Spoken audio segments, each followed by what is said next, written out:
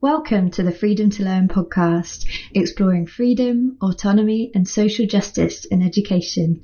This recording was made at the 2020 Freedom to Learn online forum.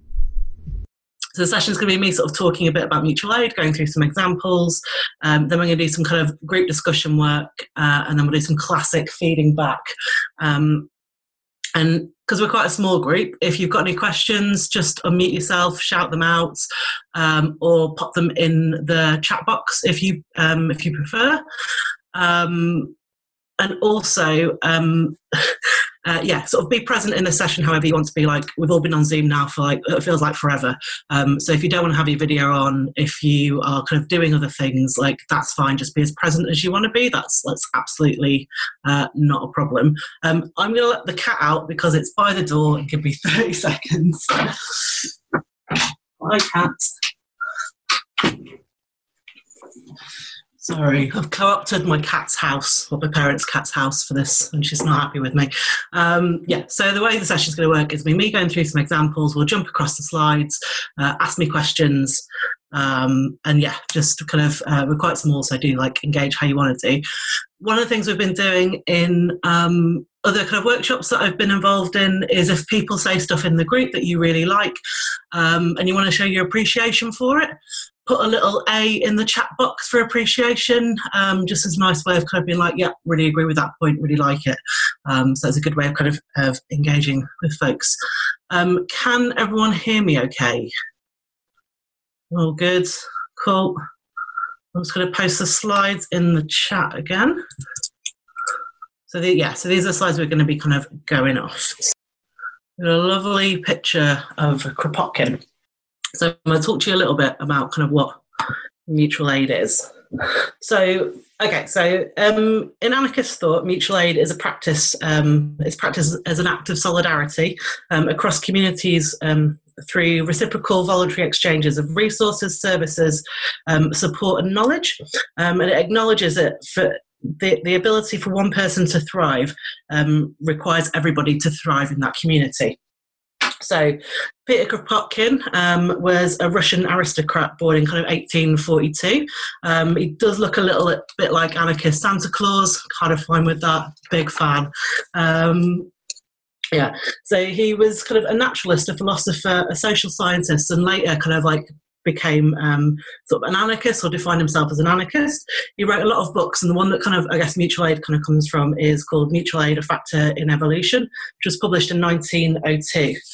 So mutual aid explores the role of mutually beneficial cooperation and reciprocity, or kind of mutual aid in the animal kingdom and through kind of human societies, both in past and present. So it's kind of mutual aid as a book, as a study, looks at how kind of mutual aid and that mutually beneficial cooperation happens, it's happened in the animal kingdom, but it's also happened through different communities through time. So Kropotkin's ideas on mutual aid kind of came about in part as a response to sort of social Darwinist thought at the time, which obviously focused on human nature's supposed reliance on competition and self-interest as a means of survival. So it was there to kind of counter some of that narrative really about survival of the fittest, and offer a different scientific viewpoint that said that as opposed to animals and people competing with each other to survive, they actually need to cooperate with one another.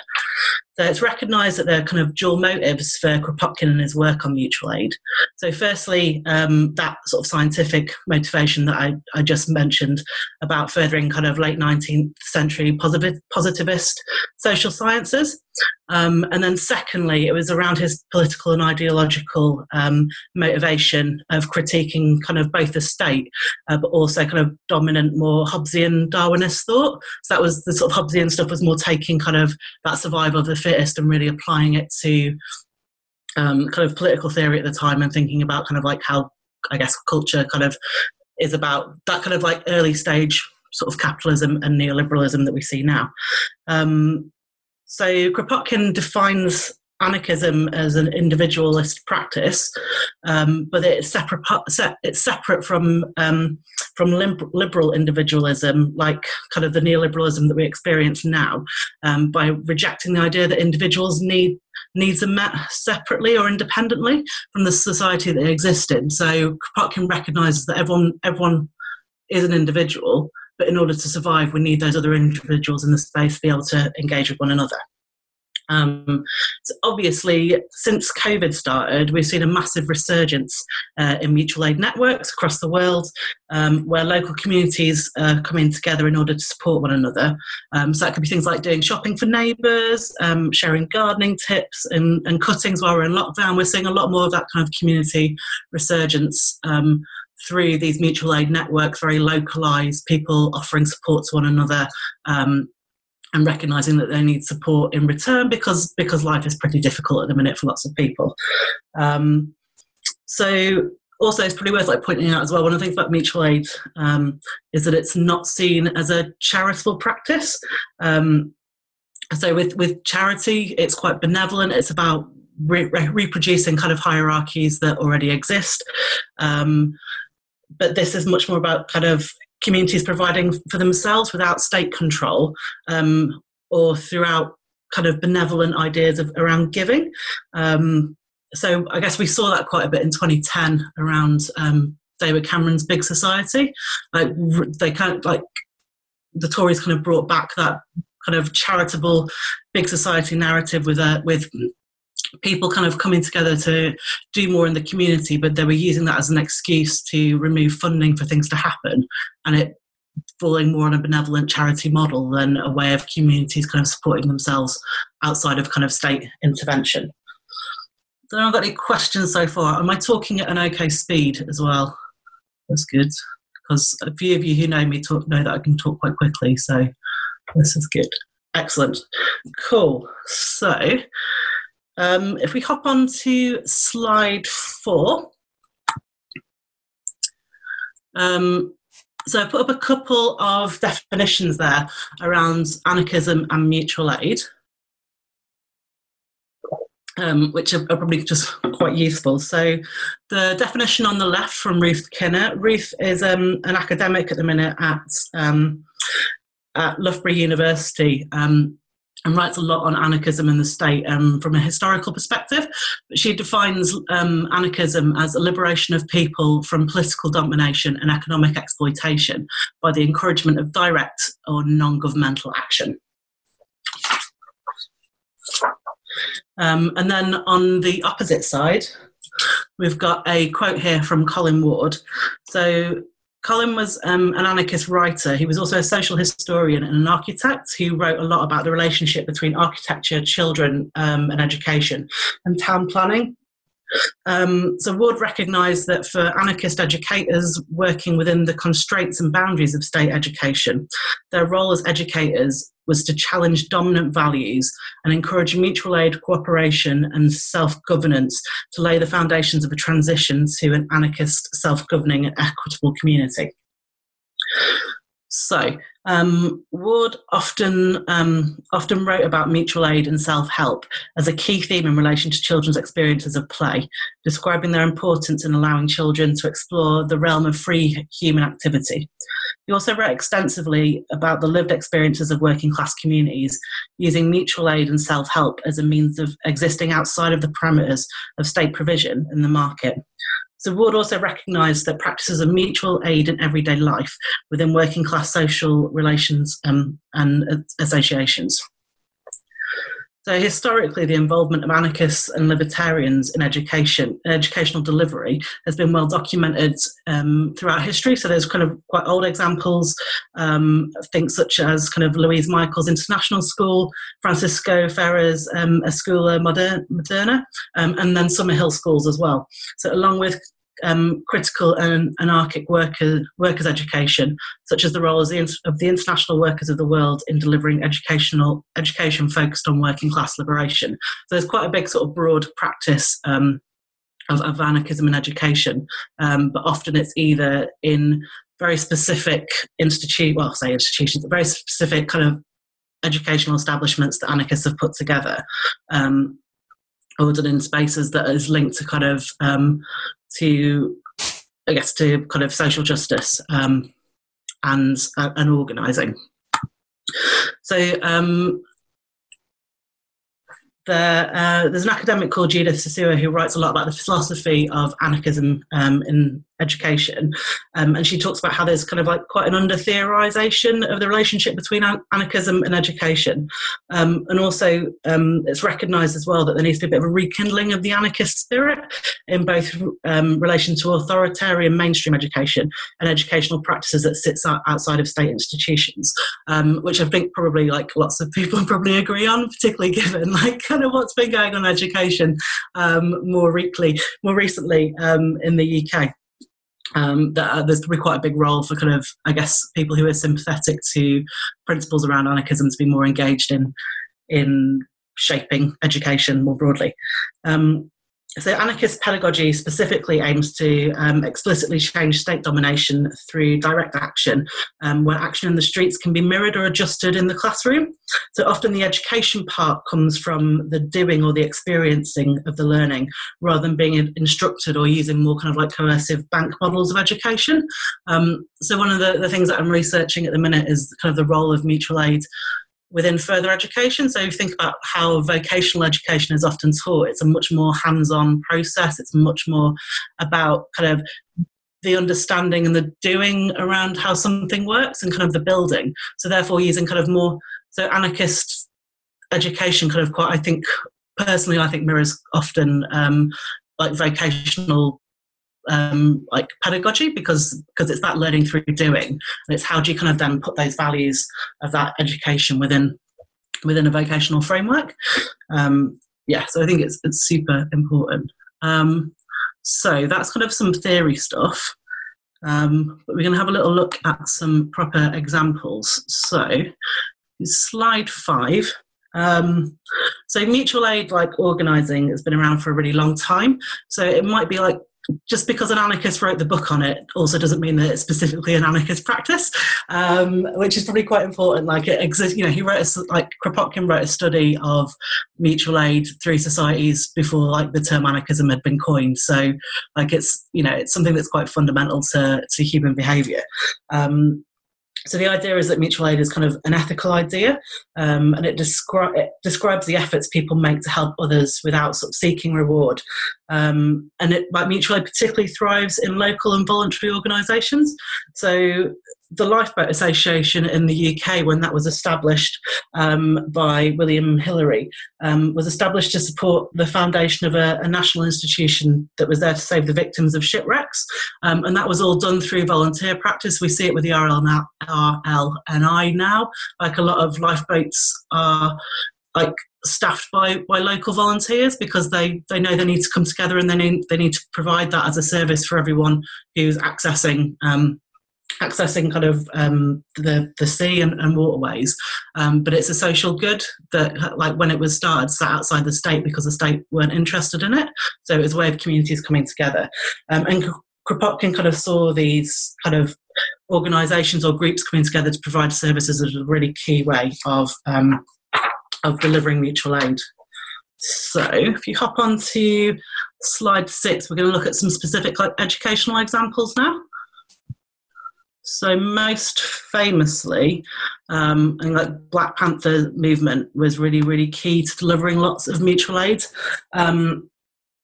So mutual aid can often be viewed as a sort of community resistance, particularly for marginalised communities. There's a long history of mutual aid practices within racial justice and Black liberation movements, particularly as a way of resisting kind of capitalism and white supremacy. And that was obviously most famous kind of with the Black Panthers in the 1960s, but we've seen it again kind of have a bit of a resurgence with Black Lives Matter movements around the world. So with the Black Panthers, they kind of had a survival program, and it involved a bunch of different activities, which were mostly educational based. And these activities for the community included a free ambulance program. There were medical clinics, drug and awareness programs. They're running errand rides for seniors. And then also sort of socially conscious schools for young people, sorting out free clothing and shoes. legal aid education, and early childhood education programs. And sort of the Black Panthers early childhood education program was thought to be the first in existence in the USA. But their kind of most famous scheme by the end of the 1960s was running these free breakfasts. So they were running breakfast kind of clubs for 19 cities in schools, making sure that there was about 20,000 students that had free breakfasts every morning, that they were getting advice around nutrition. And most of the donations to provide the breakfast came from individuals, from churches, and from shops. And organisers were really conscious that they were doing this as a way of making sure that kind of that community was supported.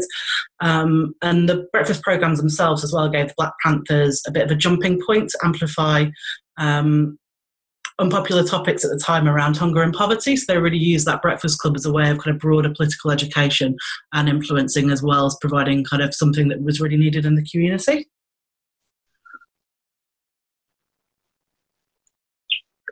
So we hop on to slide 7. We've got another example here from Canada. So within the union movement, obviously, there's a really long history of workers' education, where unions and organised labour put effort into creating more permanent forms of alternative institutions, including ones that provided a range of technical, political and academic education. However, as unionisation has kind of declined, so is this as a tradition, and we don't see it so much anymore with particularly with larger UK trade unions. So in 2008 in Ottawa in Canada, the Windsor Workers Action Group was established as a resource centre and community hub to support working class community of Windsor, which had been hit by recent mass unemployment. They were quite an industrial town, and a lot of those industries had closed. So I think it was about 25% of their workforce kind of ended up facing redundancy at the time. So the centre itself hosted a range of free school classes and was often used by other social justice groups in the area. So there was a mix of different groups accessing the space, and that kind of allowed for a nurturing of infrastructures of resistance, because relationships were forged through mutual aid and solidarity, just through the kind of coming together in that space. It created a bit of an organisational kind of community hub. And then similarly in the UK in 2009, the Nottingham Free School was established, obviously in Nottingham, and it was a means to develop and deliver sort of more non-hierarchical and non-institutionalised radical education within the community, which focused on skills-based sharing on the practices of mutual aid and the popular educational practices found in the autonomous social justice movements of Latin America as a means of resisting current capitalist hegemony. So the Nottingham Free School, I think, was around for a few years, and there was kind of groups that came together there and individuals that delivered various different workshops for the community in kind of quite an egalitarian way. So slide 9 is the last example. And this is the University of the Third Way. And I'm pretty determined that my next tattoo is going to say "Learn, Laugh and Live" somewhere, somehow. It's great. So Eric Midwinter was one of the founders of the University of the Third Age, which delivers lifelong learning through self-help interest groups. He described Kropotkin's theory as a vision for a society created through honeycomb of activated modules, which I think is a really nice kind of like visual of thinking about what that kind of looks like. So in this kind of Midwinter thinks about mutual aid as community development, describing its noted global effectiveness as at a local level, but never transitioning into a wider national level, as a commitment to its autonomy and self-mobilisation, as these are often blocked by national officialdom and sort of more modernisation approaches, and other values that aren't really reconcilable with community-focused development, which I think we probably see like quite often, I guess kind of thinking back again to that charitable model, where as soon as anything kind of maybe comes at a national level and everything's administered from the centre, a lot of that like autonomy then disappears for what needs to happen locally for groups of people. So there are numerous examples of mutual aid in relation to the practice of education. So again, sort of the academic Judith Sasua talks about the anarchist notions of solidarity, fraternity and mutual aid. And these are key to social anarchist understanding and theorisation of education. But it's hard to find how these principles are embedded systematically into education programmes as a way of creating a more like morally bound education. So we can draw out like pockets and examples of where we're seeing mutual aid happen, but we're not necessarily seeing it on a broad, I guess, base. Although we probably are a little bit since COVID-19, and we're seeing how maybe some kind of there's a bit more national kind of organisation there around things needing to happen. Yeah, so I guess that kind of University of the Third Age is around coming together and promoting kind of education with like and done in a kind of a socially just way where people are bringing themselves to that and everyone is able to come and deliver education and also receive education. And I'm going to like point at Claire a little bit here because she works at the WEA, which obviously has a very similar model. Cool. So anyone, I'm seeing some really good resources in here, which is great. So yeah, there's some suggestions in the chat around books by Colin Ward, and also where to access them on AK Press. So thank you, Hamilton, for sharing those. That's incredibly helpful. So next slide, we're on to slide 9. I have attempted to make a graphic, but well, barely a graphic. So obviously kind of we've been through some like very specific examples of mutual aid that have happened explicitly within communities as a way of kind of delivering that reciprocal kind of education for people. But one of the things I guess that also happens with mutual aid is that it happens within both state education and in alternative provision. And we can see sort of like more subtle examples of that happen and still see them as kind of like a revolutionary act or rather than a revolution in itself. So part of the research that I'm doing at the minute is looking at that role of mutual aid within further education, but I haven't specifically spoken to anarchists about it. I've spoken to kind of practitioners about it and like, these are the values, what do you think about it? And they're kind of like recognising where mutual aid is sort of happening, but don't necessarily align it to this, I'm an anarchist, this is a very specific anarchist practice, but they're seeing those values there. And a lot of kind of that idea around mutual support happens anyway. And I think, yeah, people kind of recognise it as needing to be something that's embedded into their day-to-day practice. And one of the key parts of mutual aid as well is recognising that everyone in the community is able to participate in some way and that everyone brings something and at any point could like be needing something from that community. So again, it kind of moves away from that benevolent like handing down of charity, but thinks about how people participate in this. Like a really nice example of this as I was reading through all the different write-ups that colleges have been doing around what their students have been doing and their staff have been doing during COVID. So lots of like colleges have been making PPE. They've opened up their kitchens while the colleges have been closed for community groups to cook out of. They've given away their food from their catering courses for people to use. But there was one college, I think it was Buxton and Lake College, were writing a list of everything that they've done.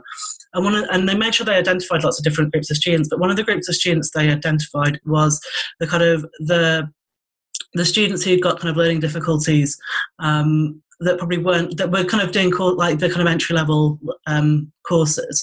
And they said, you know, these students have been at home helping their families and they've been doing stuff. So they kind of, the college like actively recognised that it's not just about the students kind of doing the big gestures, that everyone in this community is participating and doing something and is able to take from the group at the same time, which I thought was particularly nice. So on slide 9, there's kind of, I've identified those kind of like 4 different key aspects that make up mutual aid. So the idea is around sharing of resources, services, support and knowledge. So I guess like those kind of like subtle things around this could be the sort of, with resources, it's around people like sharing lesson plans. It's about people not being in competition with one another and opening up kind of sharing of things that are useful in the classroom. Providing services. So one of the things, again, that came out of the COVID-19 stuff was a college student had been running a farmer's market during the pandemic to make sure that elder residents were able to access kind of fresh fruit and vegetables, and was running kind of this as a delivery service. In the support bit, I was thinking a lot about kind of hashtag Twitter communities, which is where some of my research has focused. So thinking about kind of how educationalists use Twitter as a way of providing mutual support with one another by discussing topics and themes and sharing resources on that, also using that as a space to connect. And then that fourth bit around knowledge. So I guess events like Freedom to Learn are a really good example, particularly in this format of a mutual aid kind of approach here where everyone is participating in different ways but bringing something into that community space. So can anyone think of any more subtle examples, I guess, that fit into one of those four different boxes, or maybe sort of straddle some of them, either within your own kind of educational practices or where you've stuff? Feel free just to unmute and shout them out. It's going to be less of me talking now for the last half hour. In our homeschooling groups, we have a lot of, I guess you would call it services sharing, because they're not really resources, but people sponsor a playground day, or people sponsor a chess club at the local library, or and when I say sponsor, I should say lead. So we do a lot of that in those groups. Oh, excellent. Thank you, Hamilton. Cool. Anyone else want to?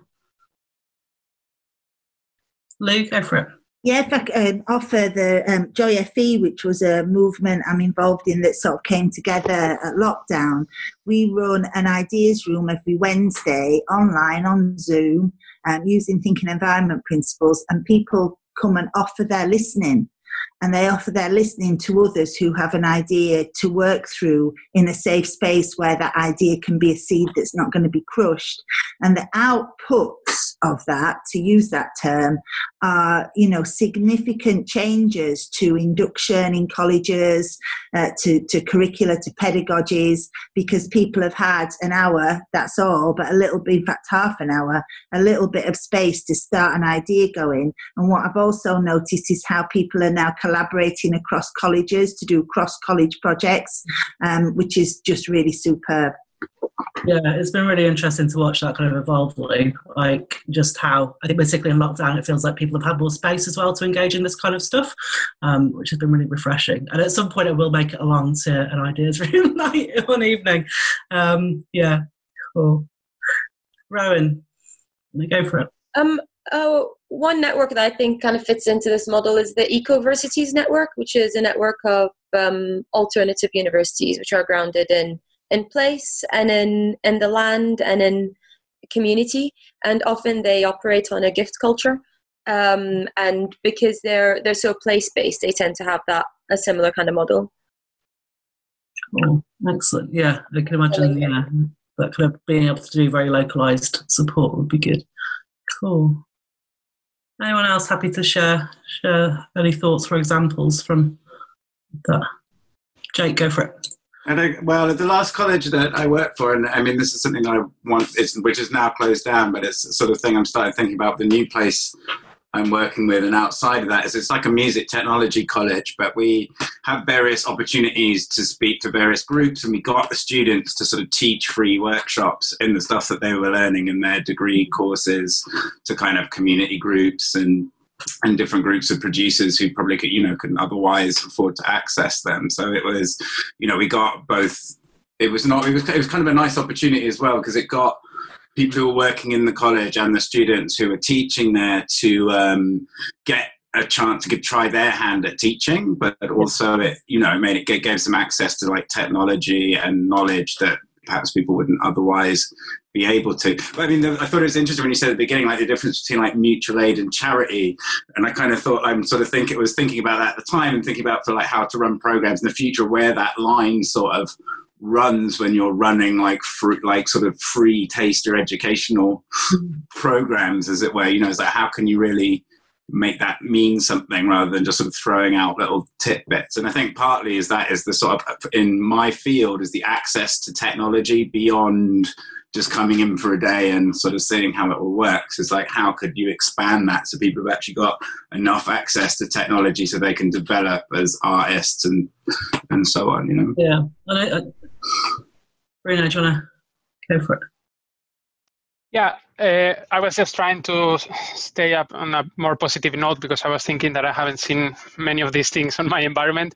But the thing I'm realizing now is that maybe some of the things that I could see as mutual aid from my perspective, you know, of solidarity or helping each other or joining forces or whatever. I live in Finland, right? But I feel that here it's, I mean, not in whole Finland, but in my environment, it's maybe done on this neoliberal context, that it's done because maybe the cost is less if you share a computer, for example, than following an idea of equality or environmental matters that maybe we don't need two computers but one, right? But it's more on other sense.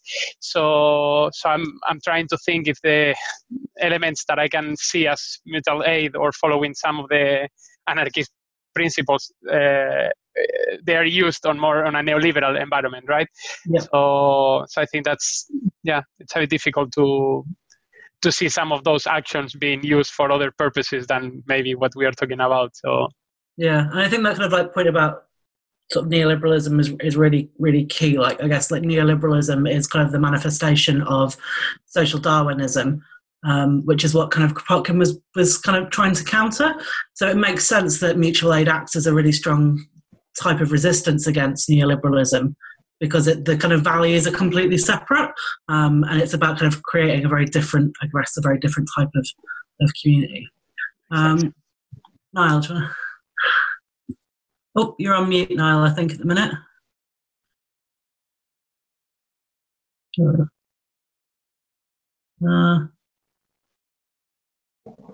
I muted? Can you hear me now? Yes, there we go. Well, I was a small school, rural primary school head teacher in Scotland for about 2 decades. And the thing that we tried to do, we went through a major curriculum reform, was to really focusing on place-based learning and purpose-based learning, and to try and reconceive the curriculum as a framework. So it's getting away from this notion of delivery.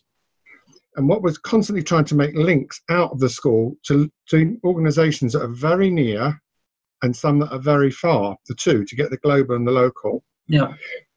And then this goes completely against the neoliberal framework, which was basically what ruining education. But to say that it's this linkage and purpose, and we found that with more that we made links to local organisations, whether it's tourism or local environmental groups or whatever, they would help us and we would help them.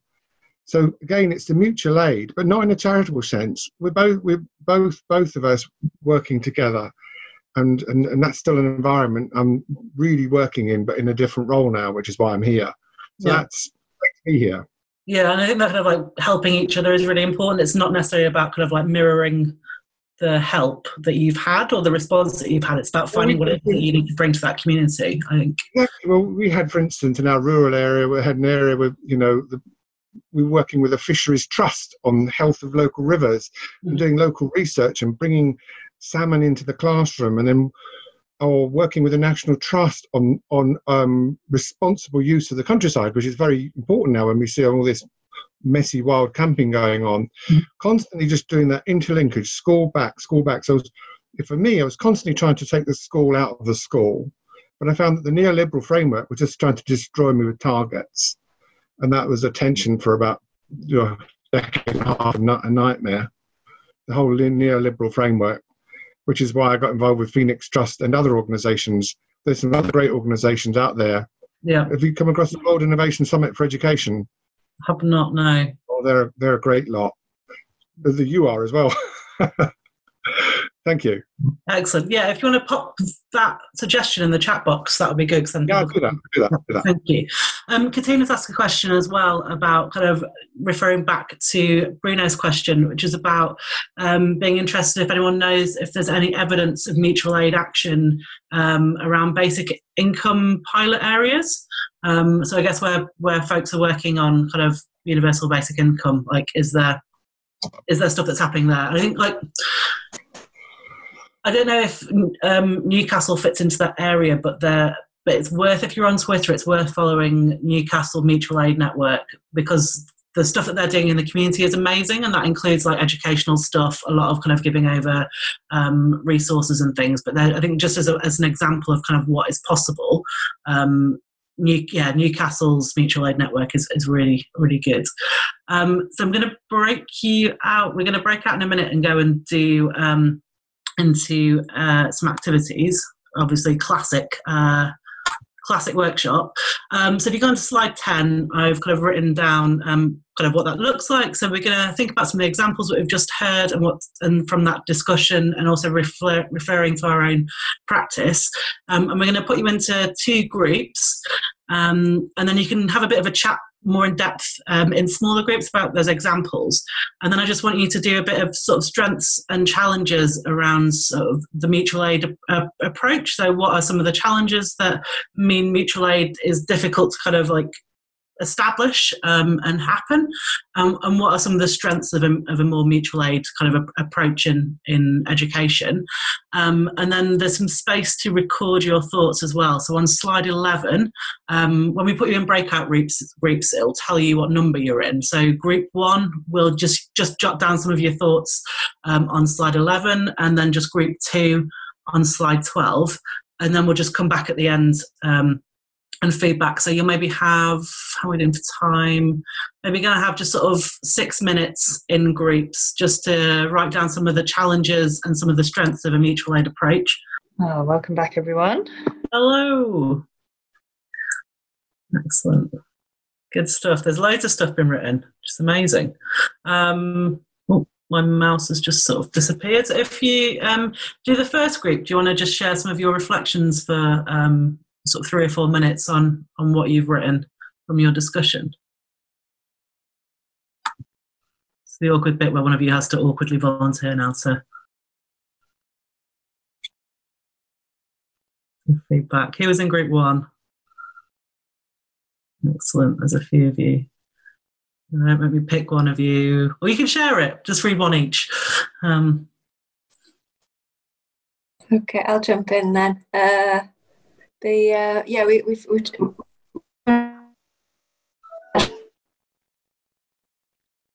she made loads of notes yet, but people can still. One conclusion was around the diversity of activities that this model encourages, because every contribution can be equally valued. Mm-hmm. I suppose in a way the flip side of that is how to actually, certainly I find difficult, how to encourage that without taking it over. So in 2 angles. One is how does an institution encourage that without turning it into something that's within its boxes, but also how to support people who might not have the headspace, the confidence or the resources to do something for themselves, again without taking it over and without disempowering them. People can add other elements.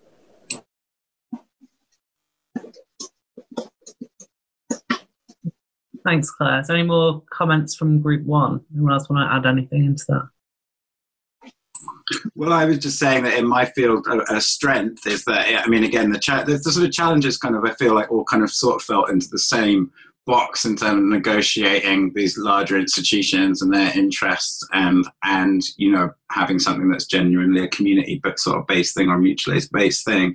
I mean, another challenge that I didn't put down again in my section is access to technology. But the one thing that I said, that in a sort of field where a lot of people spend a lot of time on their own, a positive thing about this is to increase communication networks and get people sort of talking with each other, and the sort of massive amount of benefit that that can happen, basically. Yeah, absolutely. And again, like one of the interesting things that's coming out of kind of, I mean, I'm literally right in the middle of this kind of research for my master's, and one of the things that I've just kind of, has actually kind of like dropped today in my brain is that mutual aid is creating the conditions, or those mutual aid kind of communities are creating the conditions for other types of resistance to happen, because a lot of what is happening there is strengthening those social bonds between each other. And that's then leading for other things to kind of to take part. Katina, you've got your hand up. Do you want to ask a question or make a comment? It was that same thing. I was in group one, really, so it was just to add after Jake had finished. I think for me, one of the challenges is the risk of how it becomes colonised, I guess, and, you know, so I think it's a combination of whether people have the resources to support mutual aid, which is why I was wondering about the basic income pilots, perhaps not just in this country, because I think that it's not just about the resources in terms of time necessarily in the same way, although we know that, for example, for women it is more about time currently in COVID, and so they're maybe less able to do. But I think it's also, if you think about the findings that have come out around the increase in the amount of depression people have, then whilst actually getting involved in mutual aid might be beneficial in medical terms for people's depression, actually your resource to get involved may be very, very much less. And so whilst we might think mutual aid is a, you know, great idea or might benefit particular groups in education or whatever, we may find quite the opposite. And isn't that the classic, you know, anti-oppression thing, where essentially it becomes something that is colonised by those who already have access to most of what they need. And that's what worries me really as a challenge. Yeah. And I think that's, really like quite important, is thinking about who was able to bring stuff into this. And I think also kind of like it's thinking about how it exists sort of post-COVID. Like, so a lot of the kind of the COVID mutual aid stuff has very much been about kind of like disaster support. But then how do kind of the values of that become a more day-to-day practice, which isn't sort of everyone rushing to do like community support every day, but how is it embedded into kind of their, I guess, your own kind of like personal praxis? But yeah, I think it's a really, really key point. Group 2, do you want to give us some feedback from your slides? Lou, go for it.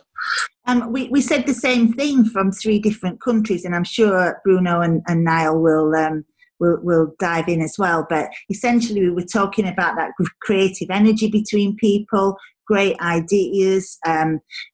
Niall mentioned the curriculum reforms in Scotland in 2004. I've probably spelt the name wrong here, but Bruno and Niall both talked about Passy Solberg, and, you know, the way in which neighbourhoods, mixed social class neighbourhoods with a catchment. So all sorts of good things, but they get co-opted, they get territorialised. The state says, and I think this was a great comment from Niall, now we're going to tell you how to do it. Localism goes out of the window, and all 3 countries really perhaps at different, you know, points of going in the same direction, which is like really horrible to hear, because we all love Finland, don't we? Just another couple of points. Bruno made the point that the excellent PISA results actually came out of work that was happening 20 years ago. So there's that lag, that sort of research lag, you know, of catching up with, you know, what's gone wrong when it's too late. And Niall made the comment that actually, you know, in his local community, which is very rural, the tensions around real complex rural communities where there are strong structures of mutual aid, but also, you know, the people with money and power, the brokers in there as well. So anything else you two want to add? You did that really excellently. You summed it up really, really well. I think. Oh, thank you. Thank you. That's important. One thing I really like that you picked up is this notion of lag, because you can have an idea that really works, and then you start to see the benefit of it 10, 15 years later, by which time, of course, the policy framework's shifting. And I think we need to look at longer time horizons, because it's interesting that this whole seminar is framed in, you know, the neo-Darwinist stuff at the early 20th century. If you go back to the early 20th century, you've got people, you know, John Dewey. All great ideas are going way back into the 19th century. And of course, we've gone, not COVID, but we've also got a communications revolution that's been going on 15, 20 years now. So we're in another major educational revolution. Even now, we'll start to see working in 10, 15, 20 years' time. Yeah, absolutely. And yeah, that's how does this kind of model respond then to kind of what the current circumstances are, as well as drawing from kind of past experiences. Thank you, Niall. Thank you. Yeah, and I think this also shows the strong connection between all the policy making and political environment of a country with education. So this could raise as well the idea that should we understand education outside of control from the government or not, and that's a huge other discussion. And but I think that would be something we could also have in mind. Yeah, absolutely. And I think there's really strong examples of pockets of mutual aid that happen outside of state-controlled education in alternative spaces. Again, going back to kind of that Newcastle mutual aid example, one of the things they've been doing is kind of little pockets of adult education, collectively in a community-focused way that responds to kind of what people need at the time, but also what people are able to offer in that space, and how is that done in a kind of an open and kind of community-minded way. Cool. So if you go down a few slides, my cursor has just frozen, so I don't know which slide it is, and I don't dare press anything just in case everyone disappears. But there's a slide with a Kropotkin GIF on there. And I just wanted to say thanks for coming along to the session and for participating. It's been really nice to do, and really nice to kind of see some people that I know and see some people that I don't know and talk about things that I care about. So thank you everyone for participating. There's two slides underneath. There's a slide of interactive post-it notes, and you can, if you want to kind of connect with anyone in the group, or you're happy to kind of share your a contact detail, whether it's Twitter or an email address or something, pop your name on there and pop that detail down. So if you want to kind of pick up conversations with other people you've had in the space, you can do that.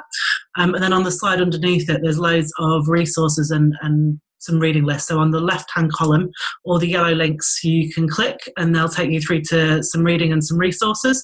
And then the right-hand column is some interesting books mainly on anarchist pedagogy, and stuff there. And it's been really, really, really enjoyable to do. So please do pop your contact details on there if you want to. And I'm going to be an absolute pro and wrap this up bang on 2:00. And Abby's put in the chat as well that we can continue the conversation on the Freedom to Learn Facebook and other channels. So there's a Twitter account and Facebook and Instagram for Freedom to Learn. So please do go and get involved there. Thanks all so much for participating. Thanks for listening to this episode of the Freedom to Learn podcast. For more information about our work, check out our website at freedomtolearn.uk and find us on Twitter, Facebook and Instagram.